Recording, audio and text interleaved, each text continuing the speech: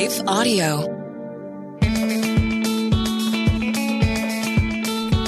Welcome to Crosswalk Talk. I am your host, Michael Faust. Thanks for tuning in to today's episode. I can't wait for you to hear from our guest. Please note that the interview in this episode was previously recorded. Check out our show notes for more information. If you want to see this interview on video, then check out Crosswalk's YouTube channel, which is linked in today's show notes. Nick, thanks so much for talking to me today. You know, one thing that impresses me is the chemistry on set, just how you guys like to be around one another. You're laughing. How does that benefit the excellence of the show, the chemistry? I think it's everything. When we're together, everybody is there to give their all, is what it feels like. There's not one person on set, whether it's an actor or a grip or anyone else. We are surrounded by so much care and so much camaraderie that it just emanates, and that's what I believe allows for the Spirit to flow through everyone and work through everyone to show what the audience ends up watching. Tell me about your character and what you like about your character. It's been such an unexpectedly fun, I'd say one of my most favorite characters that I've been blessed to be able to play. I love the fact that he's tough, but he's gentle. He's strong, but he's very, very emotionally available. And he's also, it seems like he has a heart for everyone. His heart is open to everyone.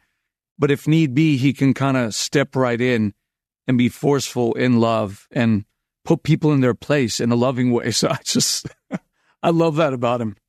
How has the series changed you personally? Well, it's a lot.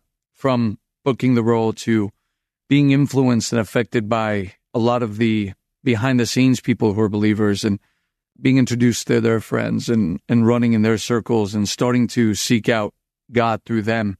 It's been a major change, and it all accumulated to last September, where I was invited to a church conference where next thing I knew, a bunch of people surrounded me like I was being ganged up on and laid their hands over me and started praying, and I was able to experience what it was like to experience the Holy Spirit going from outside to in, and it set my body into flames. It felt like my organs were all being burned away, and I was being vibrated and microwaved at the same time. That's the best way I can describe it.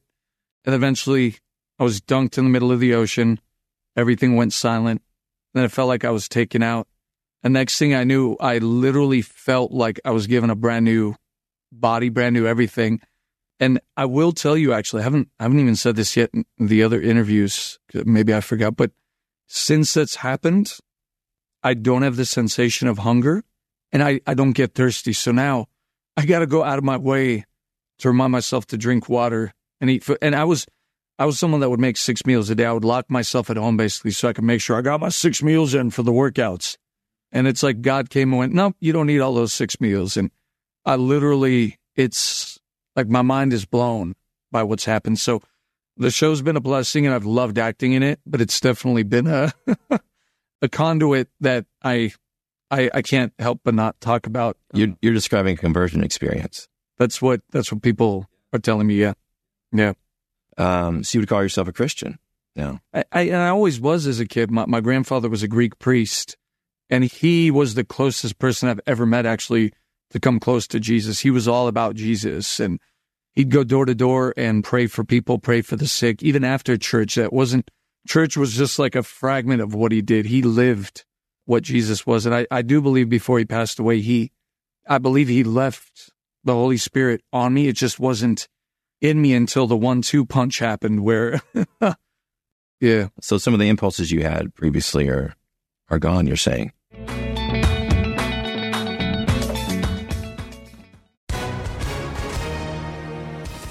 Hi, everyone. If you've been injured in an accident that was not your fault, listen up. We have legal professionals standing by to answer your questions for free. Call now and find out if you have a case and how much it's potentially worth. Call 800-497-4410. I'm here with spokesman John Wolf. So, John, tell everyone listening who should call right now.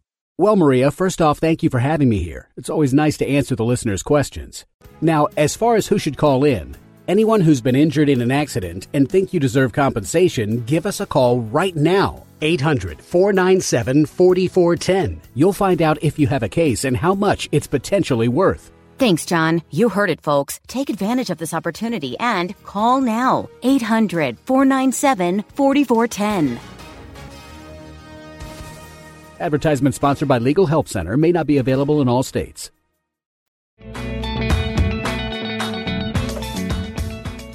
Oh, yeah. It's miraculous within seconds. You look a lot younger right now than you do in the series. What's involved in making you look a little bit older? It's the amazing hair and makeup team.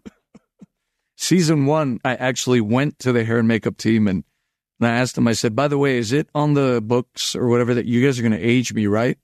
They said, no, we didn't get any notes for that. And I said, oh, no. I can't play their dad. I mean, I'm about 8-9 years older than them, but I don't look old enough to be their dad unless I had them when I was like 12 or 13. And so I told them to age me, and they did an amazing job. I mean, the way they age the skin with no prosthetics, it's all with the brush and, with the beard. I mean, I have grays in my beard and some grays in my hair, but not to the extent of what they do. And they do a brilliant job of the way they shade the nose area and the age spots, and a very, very talented hair and makeup team. It's an incredible transition. How does the First Century set that they've built here, how does that help you as an actor in terms of staying in character? You want to know something crazy? I had dinner on my last night here after the conversion that you said it was a conversion with one of our lead construction guys, John Hart. And he told me about the process of building everything. And he said, do you know that we wrote scriptures in the walls of the homes in the biblical town? And I said, yeah, I heard about that. And he said, you know whose home it started in? And I said, no, whose? And he said, yours, Zebedee's. Wow. That's powerful. And then he said, because this conversion just happened. I'm like, what happened to me? What is this? I feel weird, but it feels good. And he said, we got together as a construction crew and we prayed for one of the actors to receive the Holy Spirit and would become the seed that would spread the gospel. And this was over dinner. They took me to dinner, him and Michael Singh, his construction partner, and we were sharing steaks. And I said, guys, what? I'm not Neo. This isn't the Matrix. I'm not the one. And it's been one mind-blowing thing after the next with what's been happening in and outside of this show, that somebody that poked fun at people for being so into Jesus never thought would experience something like this. You're talking about you or your character? No, me. Wow. You want to elaborate on that just for a moment here? Yeah, no. I mean, I always believed in God and believed in Jesus, and there was faith, but there wasn't a knowingness. And there's a stark contrast. And I was saying this in another interview where I don't need faith anymore, because I jokingly say, like, I know the guy, like I met the guy. And just like I don't need faith to know that you're sitting here in front of me, it's like you're here. I don't need to believe in you. So it's been so unexpected, man. Yeah. Nick, thanks so much. Yeah, it was a pleasure, man. If you like today's episode, please subscribe and leave a 5-star review. That's how we help more people just like you find the show. A big thanks to the team at Life Audio for their partnership with us on the podcast.